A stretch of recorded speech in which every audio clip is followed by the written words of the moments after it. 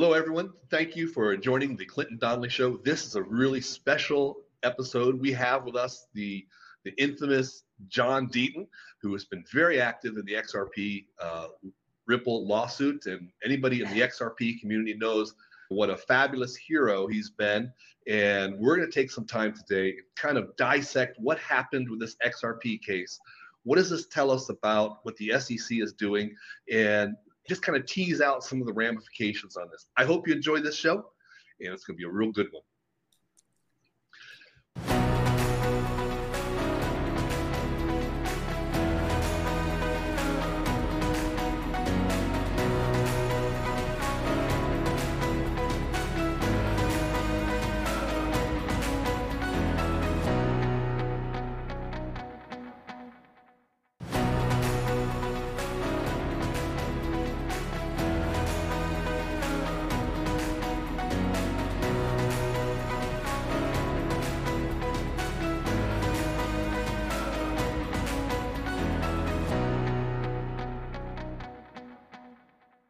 Welcome to the Clinton Donnelly Show, where we explore how taxation and regulations of cryptocurrencies affect your daily life as an investor. Clinton has a law degree in international financial regulation. He is an enrolled agent and certified as a cryptocurrency anti-financial crime specialist. He has clients in 71 countries. He is one of the top experts in crypto taxation in the US. This show is sponsored by CryptoTaxAudit.com, the income tax experts for US crypto investors. Are you frustrated with using online crypto tax services to calculate capital gains? Are you a high-frequency trader, DeFi, NFT, play-to-earn, or whale investor? Nothing is too complicated for the experts at CryptoTaxAudit.com. Are you frustrated that your accountant doesn't understand crypto taxes? Crypto Tax Audit uses a proven, bulletproof crypto tax return methodology to prepare a tax return that doesn't attract the attention of the IRS. Crypto Tax Audit also offers an exclusive audit defense membership service. It's like car insurance for your tax return. If your return gets selected for an audit of crypto reporting, they will defend you at no additional charge for the entire life of the audit. No one offers anything like audit defense membership. Go to CryptoTaxAudit.com to learn more and schedule a private tax consultation now. The opinions expressed in this show are not legal advice. Tax and regulations are complicated. Your situation is unique, so you should always consult a tax professional.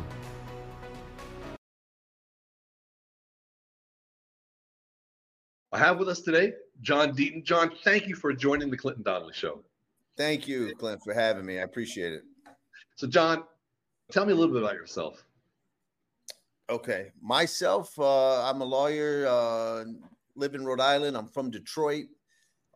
Was 8 years in the Marine Corps. I was a lawyer in the Marine Corps, trial lawyer. I've spent most of my career outside of the Marine Corps, where I was a federal prosecutor and defense attorney representing people who contract a rare form of cancer called mesothelioma. I'm sure your audience have seen commercials about mesothelioma. It's only caused by asbestos.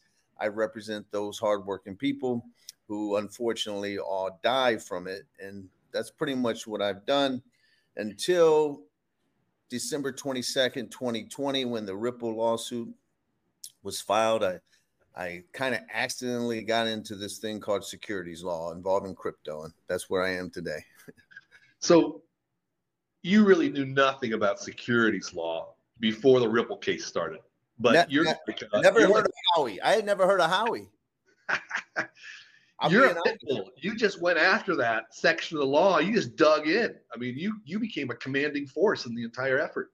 Well, listen, I mean, there's so much hype given about someone. I mean, there are certain areas like tax law. Now, there are certain areas of the law that I say, hey, you got to stay away from that unless you really are experienced. And taxes would be one of those areas. But when you're talking about reading a Supreme Court case like Howie and applying this test to the facts of the case, I mean, any lawyer could do it. You could do it. I could do it. And so it didn't take a genius Clint, to figure out that the SEC was attempting to do something that it had never done before. It was extending this Howey case into the secondary markets, and encroaching on people's property rights and their right to engage in asset transactions. People who had no idea of a company called Ripple, people who had never heard of Brad Garlinghouse, yet the SEC was saying, oh, you're in a common enterprise with Brad Garlinghouse and Ripple, even though you've never heard of them and weren't buying XRP because of them. And so it didn't take, you don't have to be a securities lawyer to read it and say, whoa, this is crazy. And so that's how I got involved. That's incredible. Hey, before we started, you were telling me a little story about your adventure dealing with the IRS. Well, listen, brother, you are a better man than I am. I would tell you that, because I've only had one real experience with the IRS. In 2012, I got a notice that I was getting audited for 2009, and I was like, shit, I'd never been audited. And I called my accountant. I'm like, let's meet him right away. I called the agent and I said, well, listen, I can meet you tomorrow. I just, let's get this going. And she was like, well, no one's ever been this enthusiastic. I said, listen, I'm not enthusiastic. Here's the thing. I pay my taxes. If I owe you money because I took a deduction that I'm allowed to or something, I'll pay it. If I overpaid, I want my money back, right? But let's get this over with. So she meets me, and it's March. And she says, can we make a commitment that this audit will be over by this year? She said by the end of November. And I look at her and I go, are you crazy? Why would this? I'm a simple operation. I got like 8 employees. I said, why would this take 8 months of my life up? And then they extended it into 2010. And then they were coming in. And, Clint, when you open a law firm, I just went on my own. You're sort of like on the job training. And I made mistakes that someone like you would be like, oh, my God, John. And the mistakes I made were simple things like I didn't make copies of every deposit I got, like the actual check that came in, and scan it in so that when the IRS agent said, hey, this $12,000 deposit, I want to see the source of it, the checks. I didn't save all that. So I had to go to the bank and ask for them to give me the copies of the deposits. And it just ran. When it was all said and done, I ended up overpaying by 30 grand one year and underpaying by 10 another year. So I ended up getting like 16 grand when all was said and done in my favor. But I would have rather donated that to charity and them left me alone for the 9 months. They tied my staff up. And it just made no rhyme or reason. It's the government at work. And so that's the only experience I've had. And, I never want to get audited again, not because I'm hiding anything, but because, the government they're not efficient, I guess is what I'm getting at. Yeah, it is. Well, welcome to my world. You should have become a tax lawyer after that. It is a drama. And with tax, when someone gets audited, you're just stressed out about everything. Why are they asking this? You don't know why. What are they going to look for? What didn't I do right? This tension, especially I defend people who are crypto investors. So I had one couple who IRS started an audit in 2017, went to 18 and 19, 3 years. And these guys were gamer, about 100,000 transactions a year. Wow. So, he stayed at home while the wife went to work at a hospital. And he stayed at home. He was a professional gamer. Like he would buy a magic sword for $40,000 and he'd sell it for $45,000. And that's how he made his money, right? Magic swords. But the audit just every month, the slowness at which the IRS progresses, the fear and the terror and not knowing how much they're going to come after you for. And then it's, the conversation, the wife saying, I told you not to do that. Why would you do that crypto stuff? And it just at the dinner table at night when you're laying in bed, the tension, they couldn't wait to get out of it. Finally, we got to a point where like the deadline, because there's a statute of limitations, the deadline was coming up. And the woman goes, all right, she wanted to analyze everything. And she came up with one transaction. We couldn't quite trace the source of that, but we'd already aggressively recalculated other things. So that mixed together, The guy had to pay. They wanted $3,000 for 2017, just 17. He agreed to pay that, and then the other 2 years remained open on the statute of limitations. Turns out this auditor was looking to transfer to another, getting promoted out, which probably couldn't wait to have happen soon enough. So she wrapped up the other 2 audits, like no change. We're happy. We're done. Wash our hands. So we got out of it with 3,000. I told him we could have fought it, but but the thing is, the fear, the terror, the mounting costs, and all that stuff. Well, it's not scary. But Clint, it's not just that. It's a certain level of competency too, because she ended up sending me a letter that, like, it was unbelievable. The first thing I said to her is, I said, listen, have you ever audited a plaintiff's attorney where I'm not a billable guy? I don't have billables to show you here, on this case. I front the cost, and if I settle it, I make 1/3 of the settlement. And I said, have you done that kind of lawyer? Because it's different. And she said, oh yeah, of course I have, blah, blah, blah. So when it's all said and done, I said, because 2/3 of the money that comes in isn't mine, right? So if I do a settlement for $90,000, they're going to 1099 the Deaton law firm $90,000, but $60,000 is the client money, and $30,000 is gross revenue for the Deaton law firm. And so she explained it. So then she ends up, after her magic or whatever, 6 months later, they tell me I owe $1 million. and I go, and it's in writing. And I call my accountant, and of course I'm stressed out, and I'm like cussing through the phone, like, what the F is going on?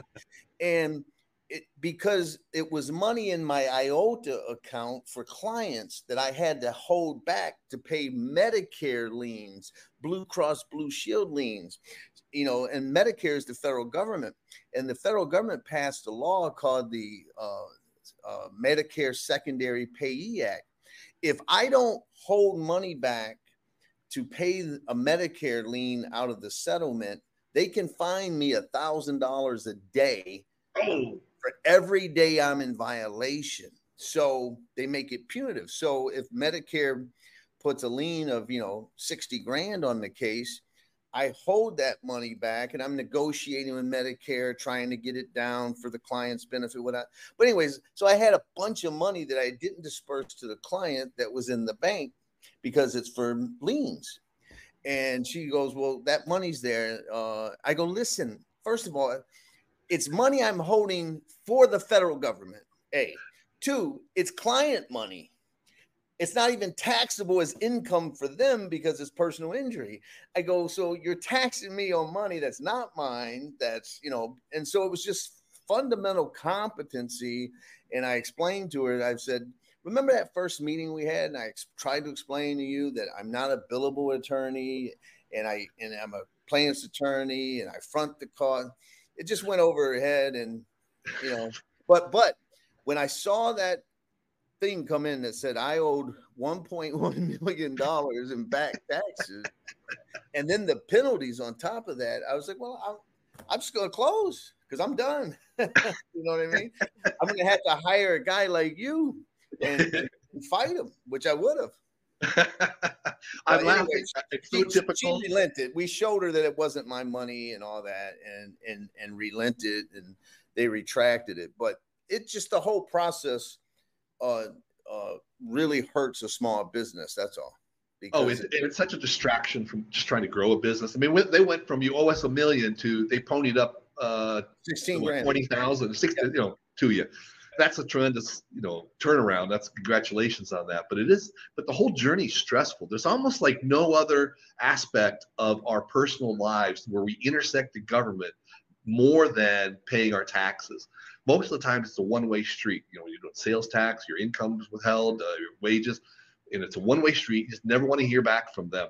It's a scary, scary thing. Oh yeah, it's one way. In fact, when they showed me, in 2009, I had underpaid my taxes. It was like about $9 grand, something like that. They disallowed something deduction, I think, or whatever. But in 2010, I overpaid. I had to pay them interest on that $9,000 that I underpaid, but they didn't give me interest on the money I overpaid, right? So it really is a one-way street. You said it perfectly. Well, I hate to give you this advice, John, but you need a lawyer.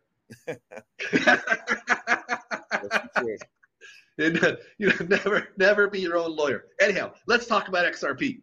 All right. I went on to the SEC website, and they have a page that lists all their enforcement actions, really only up to March. And they've done over 200 crypto enforcement actions. And many of them are individuals, basically, who are engaging in what they characterize as some fraud. Everything's about fraud with them, or unregistered securities. But then a lot of them had to do with corporations. Ripple's in there, Coinbase, everybody that they're going after. The SEC is, I say this because I didn't really realize the breadth at which they were going after crypto enforcement. I also saw they had a press release saying they were hiring another additional 20 staffers to that particular department of crypto enforcement. And certainly there is a lot of fraud that needs to be clamped down on, kind of like FTX, which they didn't do. But early on, back in, as you said, in December of 2020, they came after Ripple. And it just shocked the entire market. Everybody was just flabbergasted about this. Now, a lot of people said, well, that's just a Ripple problem. But then as they did more enforcement actions, people realized that this was just the tip of the iceberg of where the SEC was going. And, on the internet, everybody vilifies Gary Gensler. They put Hitler mustaches on him and everything about that. But, he's just one guy, and he's not stupid. He's been a professor and in this field. I heard just recently on another podcast that he was actually Hillary Clinton's campaign finance manager when she was running for president. This guy is connected. He knows his stuff. And yet this lawsuit began. Can you summarize the XRP case and where we are right now?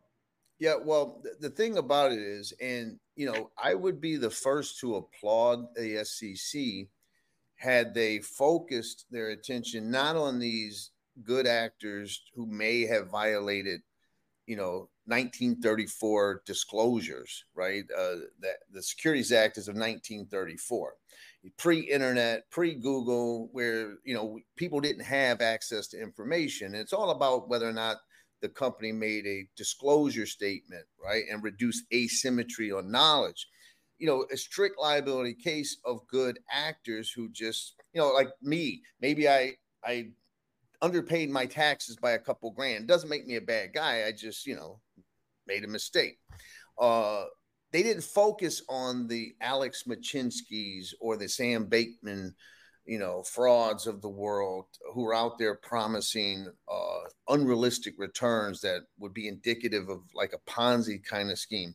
Instead, they focused on, regular actors. You got the library case, you've got the Ripple case. And so a lot of people were shocked, Clint, because XRP was the third largest crypto. It had battled Ethereum for the number 2 spot for years. It had been traded in the United States for 7.5 years. There was a FinCEN settlement in 2015 where they declared it convertible virtual currency. And so they were surprised that, because the complaint retroactively said that all XRP sales from the beginning of time until the end of the world. They didn't use it in those exact words, but that's functionally what the complaint said, that all sales of XRP. So when I read the complaint, I was expecting them to do what you normally do. You normally say, this company on this day offered and sold, marketed and packaged an asset that scheme-wise made the investor give money to rely on their efforts as an investment contract under Howey. And it's limited to the transactions by that company. So I was expecting the complaint to be just about Ripple and when Ripple sells XRP. When you get to the first paragraph, number 1, it says XRP is, quote, a digital asset security. So they're like, well, wait a minute. They're calling XRP itself a security. That's a first. That's never been done like that. And then you go and you see that they're talking about future sales, present sales, and past sales. And then when you read the complaint, it was what I said about earlier. It was reaching into the secondary market. So someone who bought XRP who never heard of Ripple, but bought it because they were going to utilize the ledger to transfer money, or the DEX, the decentralized exchange, that's part of the XRP ledger. Or maybe they were investing in money and they just said, listen, I'm going to buy Bitcoin, ETH, and XRP, this new asset class, and I'm just going to pick the top three. That doesn't meet Howey, because you're not relying on the efforts of these promoters. You're not unaware that they even exist in many times. And so that's what made this case so different. And people like me and the XRP community were saying to the rest of the world, hey, you guys are just saying it's about Ripple, but they could extend this to every other crypto asset if you're not careful. And that's in essence what Gensler's, ultimate plan was, because he obviously went against Coinbase and sued Coinbase, saying that multiple tokens are also digital asset securities. And that's the fight we find ourselves in right now. It really is a regulator. Gensler testified when he was confirmed as SEC chair. And he used to be CFTC chairman under Obama, and he was Hillary Clinton's chief financial officer for her campaign in 2016. He wrote the check for the infamous dossier, if you would believe it or not. And so he's deep state. yeah. I mean, he's as deep state connected as you're going to get. And so he basically testified that crypto fell out in this regulatory gap. There was no market regulator for it. It was outside the SEC and the CFTC. And then he turns around and, of course, says, no, everything but Bitcoin's a security. And so, you have a regulator who has this new asset class, and he wants to get jurisdiction over the entire thing. And that's where we're at now. So there was a lot of drama going back and forth, and both sides requested summary judgment, which means that there's no need to have an official trial. They felt that there was no real debated material facts, and they felt that there was enough information that they all agreed on, that the judge should be able to make a decision without having a trial, which the judge took a long time to do. I remember at the conference, he said, the judge will not go past August, because otherwise you'd have to explain to Congress. And of course, in July, a month before, she comes out with that opinion. And the opinion was kind of a split decision, that relative to institutional investors, she agreed with the SEC that offers had been made and that it was being treated as an unregistered security. But for the individual investor, people buying on secondary markets through Coinbase and these sorts of exchanges, that was not a promotion of an unregistered security. So the SEC lost, Ripple won. Same thing for the people they directly paid. And I guess Ripple won just about everything else after that. Where do we stand now? I mean, because there's obviously both sides kind of disagree with the split decision, and there's obviously a chance to appeal. And there's also a window that actually there may be a trial, I understand, for some matters. Tell me what lies ahead. All right. Well, basically, the judge did what you said. The SEC classified basically three types of sales: institutional sales, programmatic sales on exchanges, and then these distributions to independent contractors or employees where they gave XRP. And the judge simply applied the Howey test to each one of those types of sales and found what you said. Institutional sales, she said, there's underlying contracts. They were holding it. Sometimes the cold storage, they're waiting for maybe Ripple to help improve the ecosystem. That's a contract. Programmatic sales, we don't know who the buyer is or the seller. You can't rely on the efforts of someone that you don't even know is selling it to you. That kind of scenario, she said, that's not a security, and neither is there's no one invested money, so you don't even meet the first prong of Howey on the XRP giveaways, if you will. And so Ripple disagrees with the decision on one area, and that would be their ODL platform, because their ODL platform, the person buying XRP, the institution, they're only holding it for a few seconds to transfer, from one fiat to another as a bridge currency. And they were going to attack that issue during the remedies section, which would be the next, not the trial, but they were going to go to the judge, because the judge has to figure out what's the appropriate penalty Ripple should pay. And Ripple was going to say, hey, judge, let's distinguish ODL. But the SEC decided that they were going to ask for an interlocutory appeal.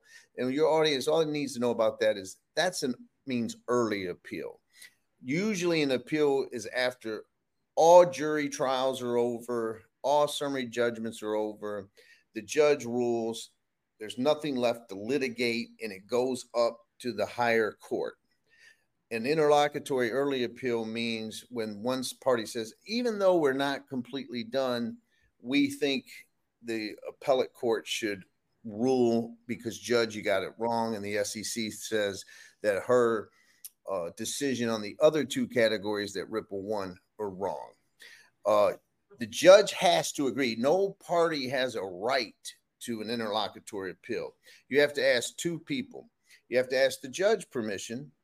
And then if the judge, Torres, says, yes, SEC, I'll let you ask the Second Circuit whether to grant it, that's what would happen. If Judge Torres says no, they don't get to ask, they don't get to go up for an early appeal. If Judge Torres says, I'm going to allow you to ask the Second Circuit whether they want to hear it early, you can.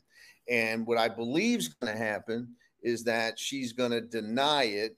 Ripple's objecting. They're saying, this early appeal makes no sense because we still have these other issues, the trial of the two executives to go through. And there's no reason that we should do an early appeal because it doesn't meet the standard, which we don't need to get into. I believe, I'm very confident, I could always be wrong, but I'm very confident that she's going to deny the interlocutory appeal.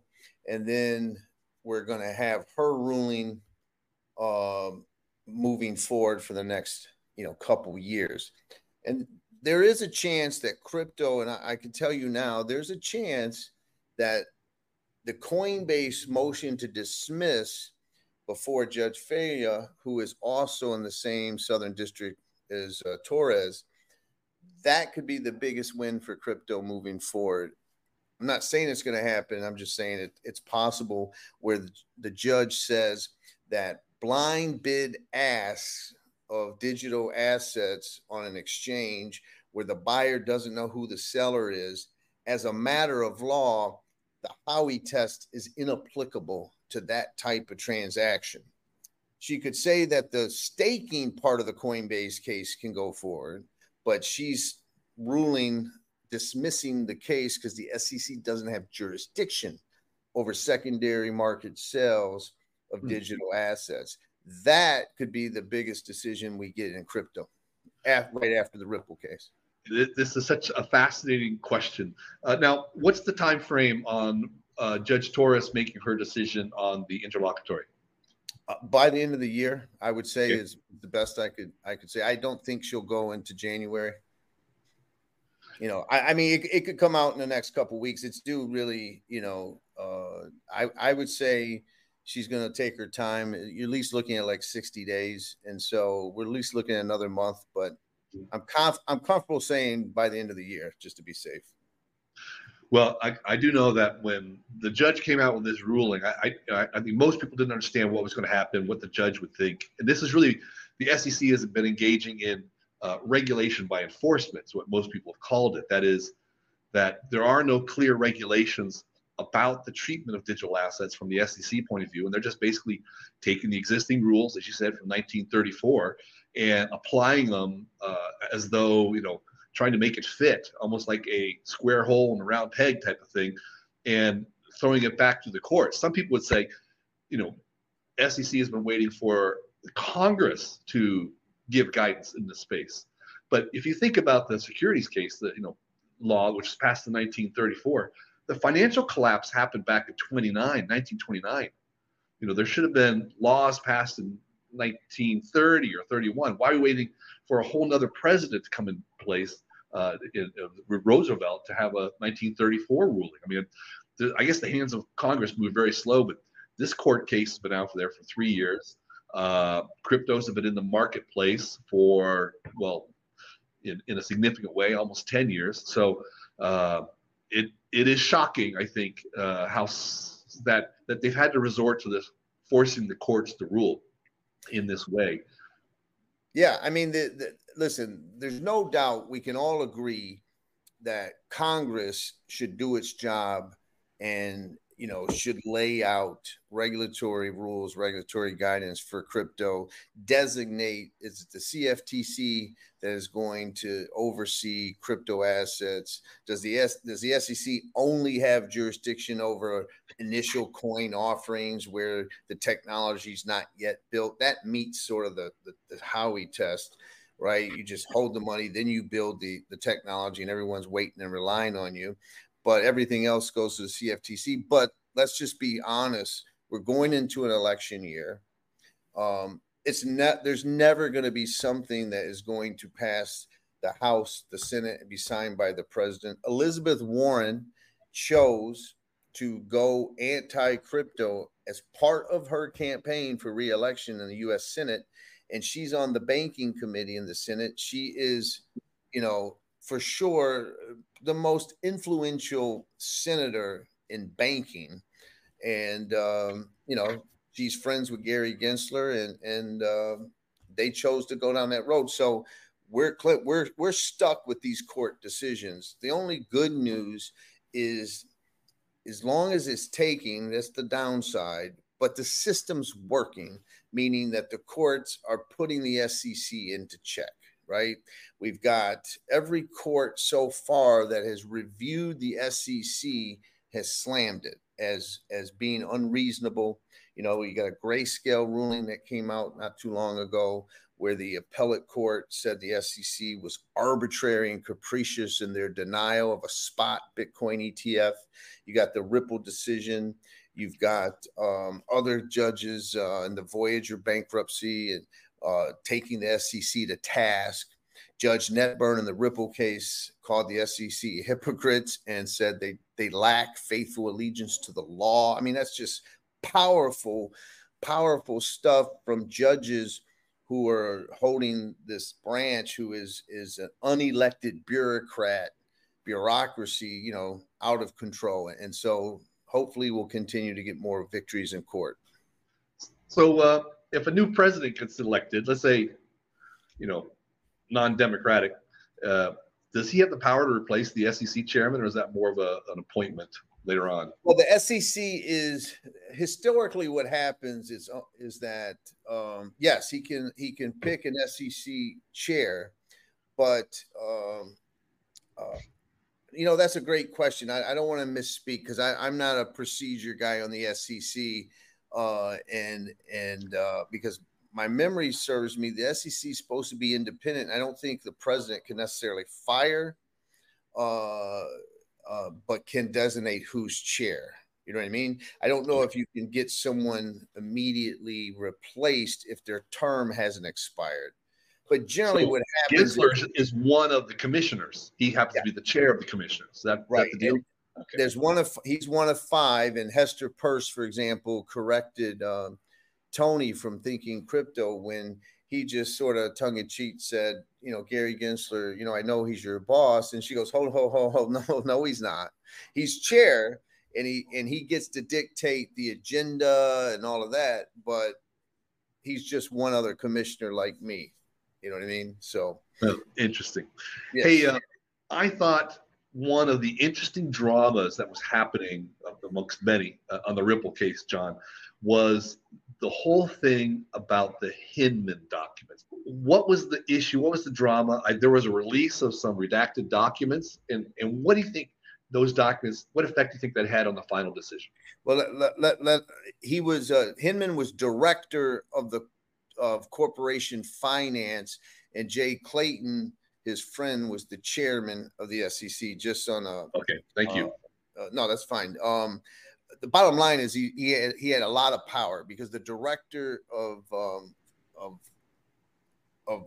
corporation finance, they decide IPOs. They give the regulatory guidance and all that. So a very, very powerful person. I would say the second most powerful person after the SEC chair.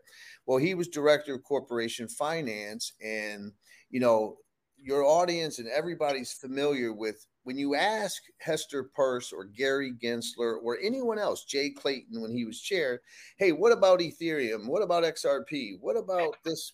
They always say, we're not going to talk about specific tokens or specific projects. You always hear that. Gensler refused to answer the question about Ethereum and said, I'm not going to talk about specific tokens. But on June 14th, 2018, Bill Hinman got up and he gave a big speech where he declared that Bitcoin, but not just Bitcoin, Ethereum was not a security, and that sales of Ethereum, regardless of what it might have been when it started, he said, his quote was, setting aside the fundraising that accompanied the ICO, modern day sales and transactions of Ethereum are not securities. That was huge news. And then he went on CNBC and he said, we at the SEC believe that Ethereum is not a security and blah, blah, blah. And so that just gave Ethereum regulatory clarity. In fact, 2 months after that speech, Brad Garlinghouse and David Schwartz, the CTO of Ripple, had a meeting with Clayton and Hinman, and Brad Garlinghouse spoke up frustrated and said, Ripple's living in purgatory. You guys gave Bitcoin and ETH a pass. What are you going to say about XRP? And they didn't say anything. They didn't say it's a security. They just said, hey, tell us more about your business, right? Because you know what happened after that. And so, and then we learned, because the SEC took the position that Hinman wasn't speaking for the SEC, he was just speaking for himself. Now, what it turned out is that he had ties to the Ethereum Foundation and the Ethereum ecosystem.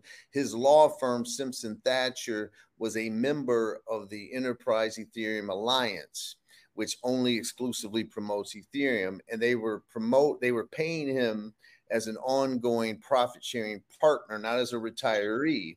So he made $15 million while at the SEC from his law firm that's a member of the Enterprise Ethereum Alliance, where he gives Ethereum a pass.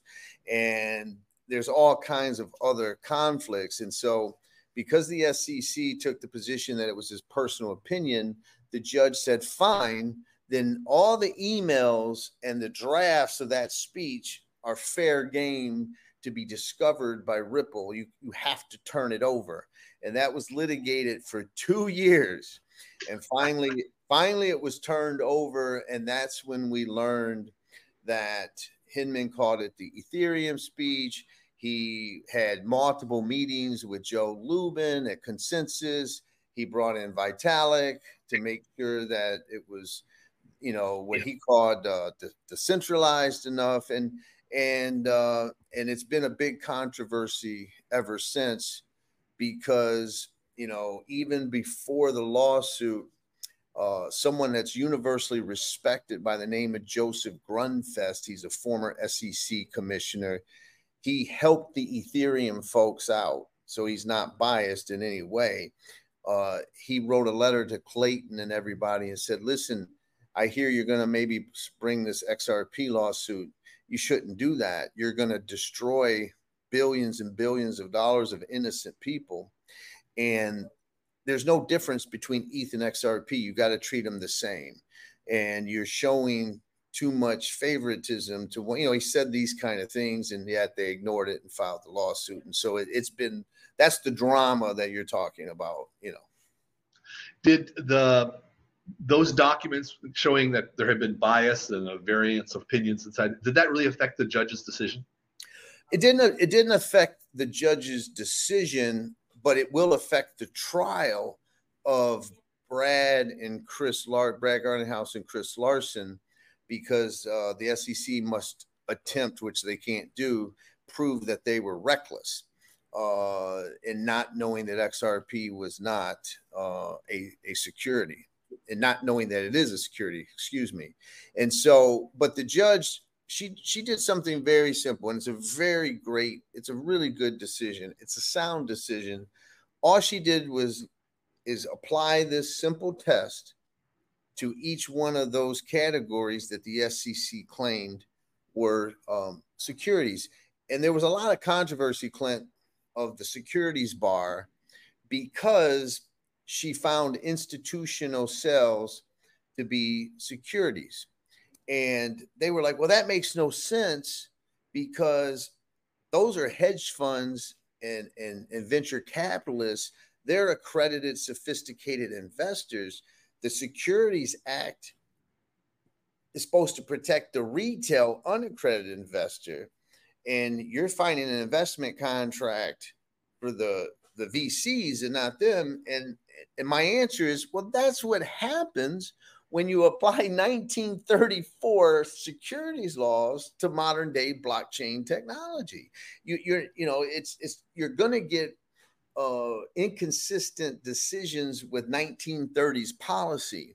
And I explained to everyone that the Howey test doesn't have another factor that says what level of sophistication is the investor. It just, does the test apply? And it does, fine. And so that's where Congress needs to step in. And we've seen a lot more Congress people starting, including on the Democratic side, starting after this Ripple decision to say, okay, we really need to do something. Hopefully they will. That'd be good. I know, our firm, we're members of the Chamber of Digital Commerce, and we're very aggressive about making those comments and educating congressmen and senators and that stuff. What do you think? There's a proposal out there that the accredited investor, which means that you can't buy certain things unless you're an accredited investor. Right now, the limit, I believe, is $2 million of assets. There's a proposal out there to jump that up to $10 million of assets. How do you feel about that? I think it's outrageous, and I'll tell you why. Today, Clint, I'm an accredited investor. I'm 55 years old. I did not become an accredited investor until I was 45, right? So I served in the Marine Corps for 8 years. I didn't make a lot of money in the Marine Corps. I have a law degree, but I still wasn't an accredited investor because I didn't have enough income or assets. And that's just an insane way to do things. You're favoring, elite people and discriminating against regular people. My brother served 28 years in the Air Force. He's not an accredited investor because he doesn't have enough money, enough assets. He served his country for 30 years. I mean, it's just when you start applying these arbitrary rules and saying, well, this person we're going to put in the sophisticated category and this person the non-sophisticated category, just based on a bank account or based on your W-2s, that's just not a fair system, in my opinion. You know what I mean? And so they got to think of a way to get more people access to assets and capitalism and achieving wealth. We have to expand it, not close it off. I appreciate that. Now, I want to ask you a question. If you don't want to answer it, that's fine. Sure. But you've obviously thought about this. You've thought about Gary Gensler's behavior. We tend to personalize all these SEC activities as being Gary Gensler. And perhaps he is, of course, the head. And he pushes against a lot of people's recommendations, as you have described. When he testified on becoming chairman, he said, he didn't have strong opinions about cryptocurrency. Now he's got strong opinions. Do you think there is an ulterior motive that he is serving in this? That some people call it like Operation Choke Point or some broader, and maybe this is a conspiracy theory, but it's really just a speculation at this point. Where do you think this impetus, is it all flowing straight from him, or is he taking shots from other influencers? No, I think that, first of all, I think that Choke Point 2.0 with the banks, that was all real. I don't think that's a conspiracy theory. there was an agenda, an anti-crypto agenda set out. And I believe initially it was to kill crypto, right? They view it as a threat to the reserve currency status, or, a threat to the dollar. And then they realized that they can't kill it off. And Bitcoin's not going to zero. And crypto, not 20,000 tokens, but crypto, like a handful of projects, whatever you want to say, they're going to be around forever and for good. And so I believe, and this might be a little tinfoil hat, but I said it on Fox Business. I believe they are trying to protect the incumbents as much as possible, crush crypto until the big guys get involved. And now you're seeing the BlackRocks coming in. 5 years ago, Larry Fink of BlackRock said, Bitcoin was a distraction. Now he wants a spot Bitcoin ETF. You have NASDAQ going into custody. And so I think that's what we're seeing. I think we're going to see a major company buy a part of Coinbase, and all of a sudden, Fidelity or a Vanguard or a BlackRock, all of a sudden they own 10% of Coinbase, things like that, where they get a bigger slice of the play. And I think we're witnessing that. There's a lot to be said about they laugh at you, then they try to ignore you, then they get together and say, we're not going to let this happen. Then it starts happening. And they're like, well, shit, now we got to sue them, and the regulators got to crush them. And then finally they adopt you or buy you. You know what I mean? I think that's what we're witnessing. That's very interesting. I mean, I think you're right, because that's basically, they're trying to push out this unregulated crypto environment, if I use that phrase, and trying to let as you called the big guys, the Merrill Lynches, the Vanguards, these guys buy up or dominate the regulated space, which is where a lot of the institutional people would love to buy cryptocurrency, where maybe even your retirement plan, your 401k, you buy into the regulated space. And I think from what we've seen already, there's 4 coins that are already accepted as commodities: Bitcoin, Bitcoin Cash, Ethereum, and Litecoin. And there's maybe a couple others that are maybe not as clear, but they're okay. They're treated as commodities, and there's already a lot of exchanges supporting that. You got Fidelity Investors is heavily set up to support all the other brokerages who want to get into crypto. Franklin Templeton, they were both at Consensus, really got to study what they were doing, hiring aggressively. Cboe Digital, which is part of connected with the Chicago Board of Exchange, they're aggressively supporting spot markets on these coins. I'm sure at the right point in time, they'll probably bring more coins into that fold. I would highly expect XRP would move into there, maybe a couple of the other big ones like you mentioned. They all want to trade on these coins because they have longevity and enduring capacity. So, I think that crypto market's going to be even bigger than what we're seeing right now, but it's going to be heavily regulated. It doesn't really meet the renegade feel that we've had with cryptos up until now. Yeah, there's no doubt. I mean, I think that at this point they want to keep crypto as centralized as possible. And I think that, if there's one area that they really do want to stamp out, it would be as much of the DeFi space that they can get, because they're going to impose AML, KYC standards on just about anything and everything they can to try to stamp it out. And the thing about it is, guys like you or me, it's not like we're anti-regulation. We've wanted some form of smart, tailored regulation because it'll help the industry take off. You just don't want what we have right now, which is, government overreach and intrusion in an unclear area of the law, and one regulator trying to do a land grab, if you will, of the asset class.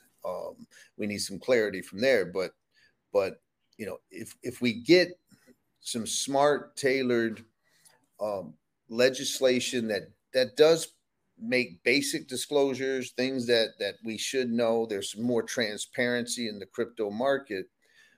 That's when we take off, and we reach a different level of what people call the bull market, in my opinion. I think you're right.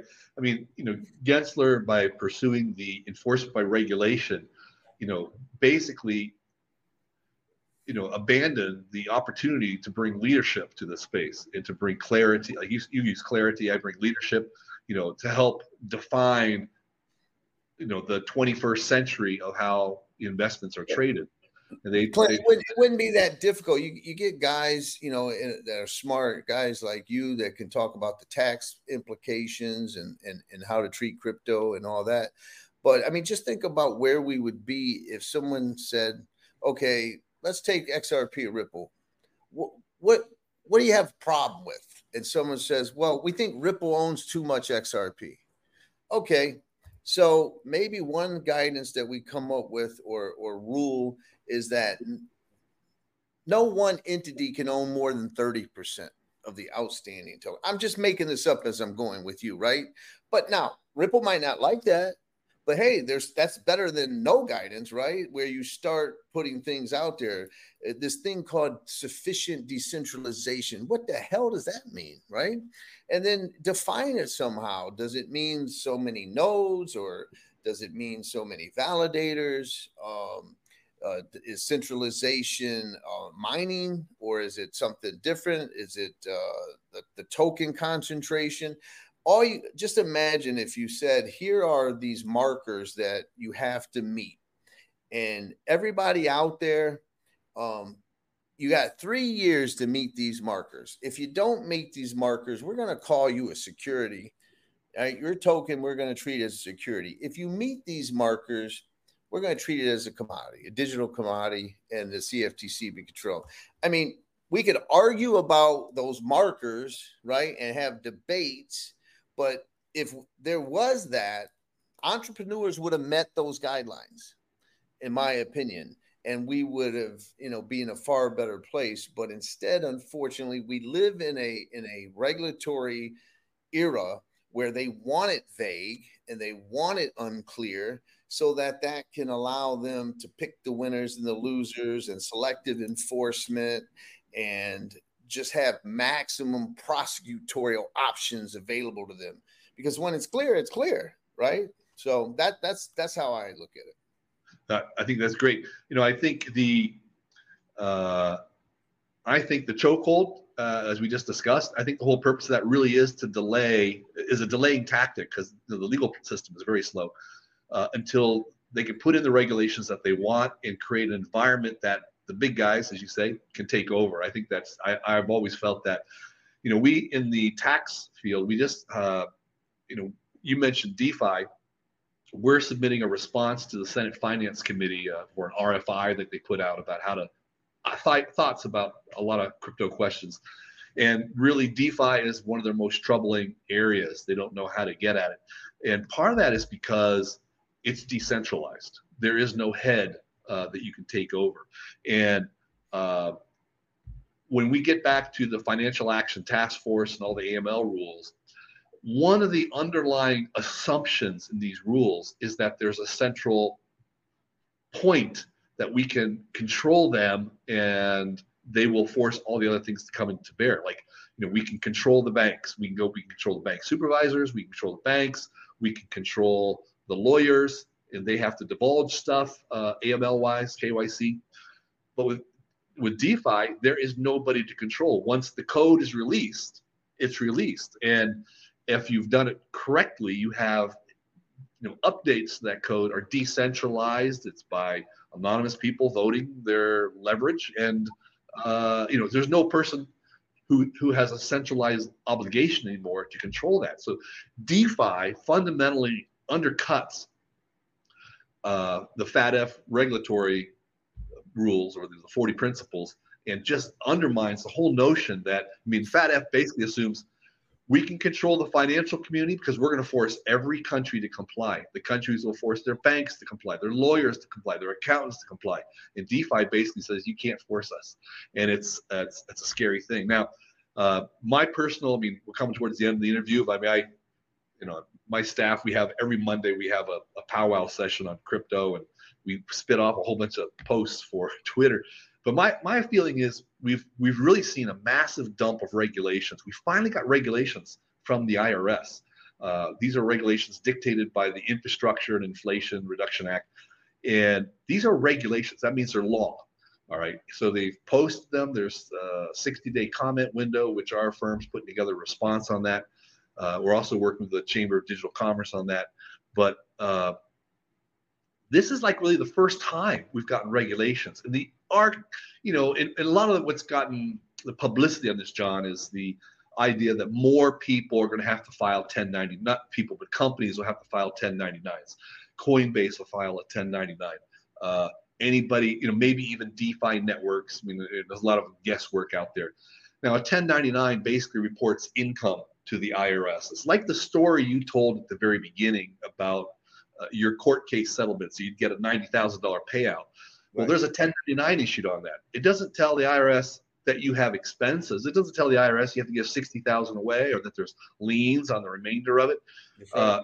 It just tells the IRS there's $90,000. So they use that to come up with what they call total positive income on somebody. And we have dealt with a lot of audits because the rules for creating those 1099s up until now have been very conflictory. They don't match tax-paying rules, et cetera. I had one client Coinbase said he had $4 million in 2018 in terms of proceeds. Got the IRS very excited when he didn't report any of it. Turns out he had a $17,000 net loss when we actually calculated it. So these things are very misleading. But the other things that are happening with this law is that it's totally restructuring how we calculate gain. It puts a significant burden back on the individual brokerages. In this case, it would be like Coinbase and Kraken to calculate the gain.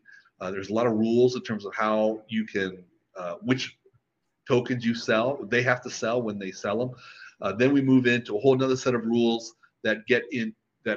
Basically, it puts a lot of knowledge of who the KYC, AML obligations on people through the tax law. I think the third. Now that's going to go into effect probably December or January. I think the third. This year. I expect. It depends on how if it goes into effect December, then it applies to the 2024 tax year. If it goes into effect in January, that is when the regulations become final. If it's in January, then it'll affect the following year, 2025. Okay.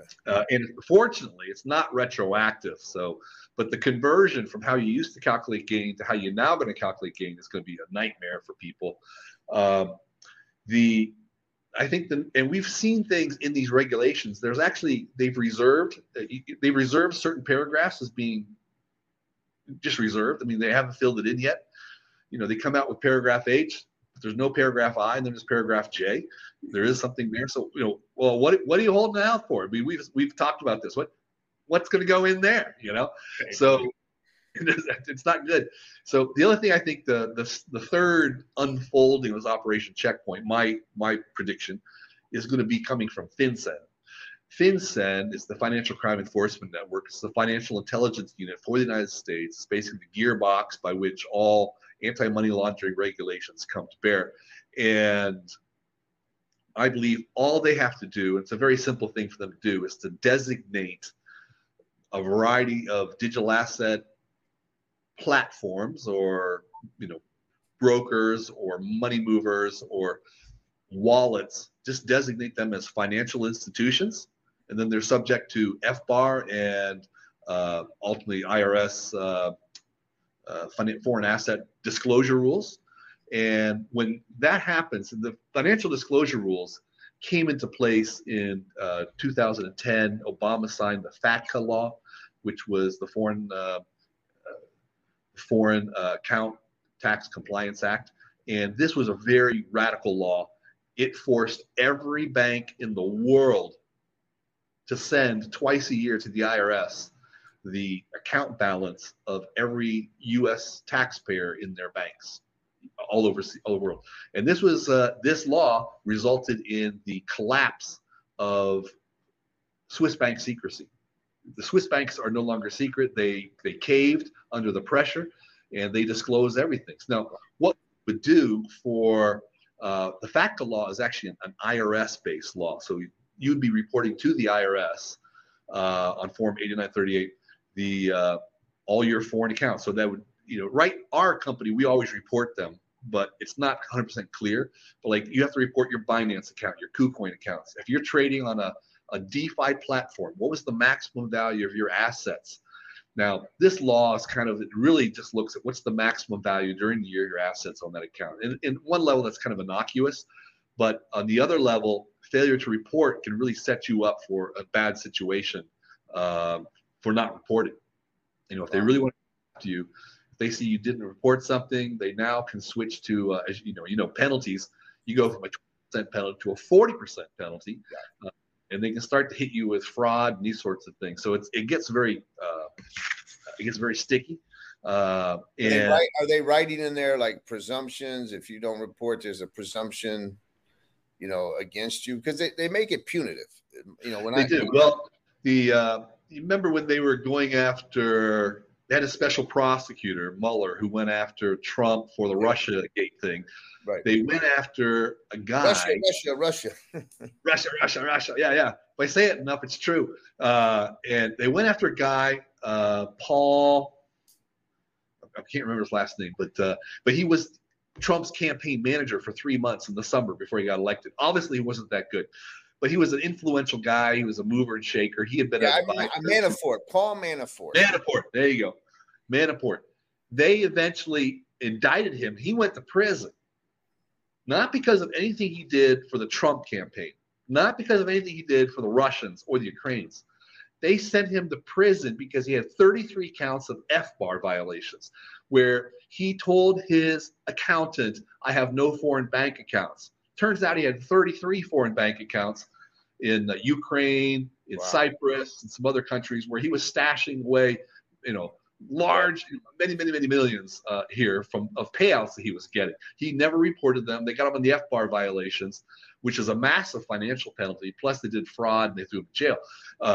So it was just it's a different approach to enforcement, and you've probably seen this, where they basically create penalties around you, and if you don't do it right, you get smacked with some really aggressive penalties. That can send you to jail or really bankrupt you. And that's kind of the sad approach that we have in Congress these days. No, absolutely. We're also seeing a trend. This is just a side comment, but we're seeing a trend where the anti-money laundering laws go two ways. One is we're trying to keep dirty money from coming into the clean system, right? So we're cracking that. Where those coins come from? Are they dirty? All right. The flip side to that is what's called the combating financial terrorism, or financing of terrorism.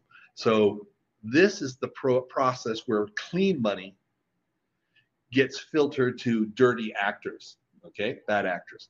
So a frequent way of doing this is you give to a charity. You give it to the Children of ISIS Foundation. Well, it goes to fund some sort of dastardly terrorism organization. Well, what we're starting to see now is they're tweaking that sort of thing for banks, and they're shutting down. Like we saw this just recently with Nigel Farage. He's made a big issue out of it. His private bank, Coutts Bank, I don't know if you heard about this. They shut down his account. Now, the basis for doing that, it didn't really come out well in the news, but the basis they did that was they said he was a terrorist. He was engaging what would be considered domestic terrorism, inciting insurrection and things like this. You can kind of see this is happening in the U.S.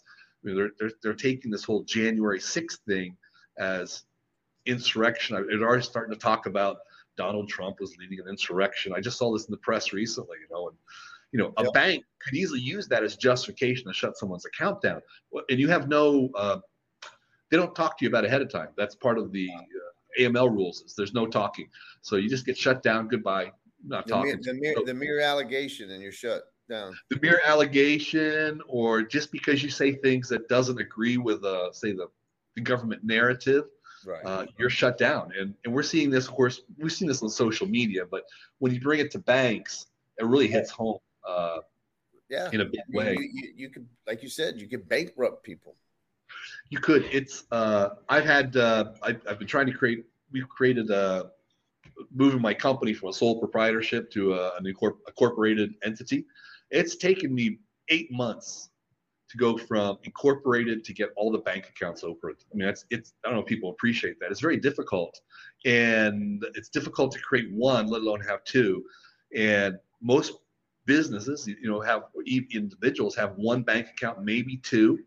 And if you get one shut down or both of them shut down, you're completely locked out of the financial system. I mean, that's a crisis. Can't pay the mortgage, can't pay the bills. I mean, you're really crushed. So this is kind of now I'm not, that's maybe I ramble a little bit because it's late on the call, but I think this is an implication of the third choke point roll down of where we have, the FinCEN would crack down on the AML side. There is no clarity right now.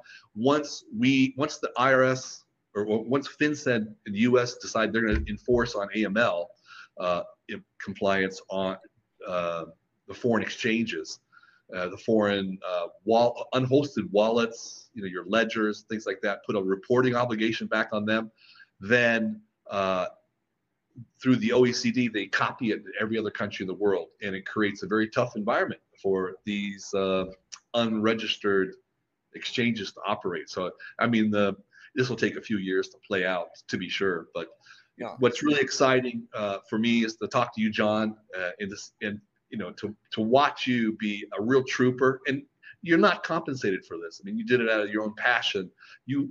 I know you submitted an amicus brief to Judge Torres, which was influential for a lot of people, and you've been an inspiration to the entire XRP community, and I have many XRP followers, and I want to thank you on behalf of them.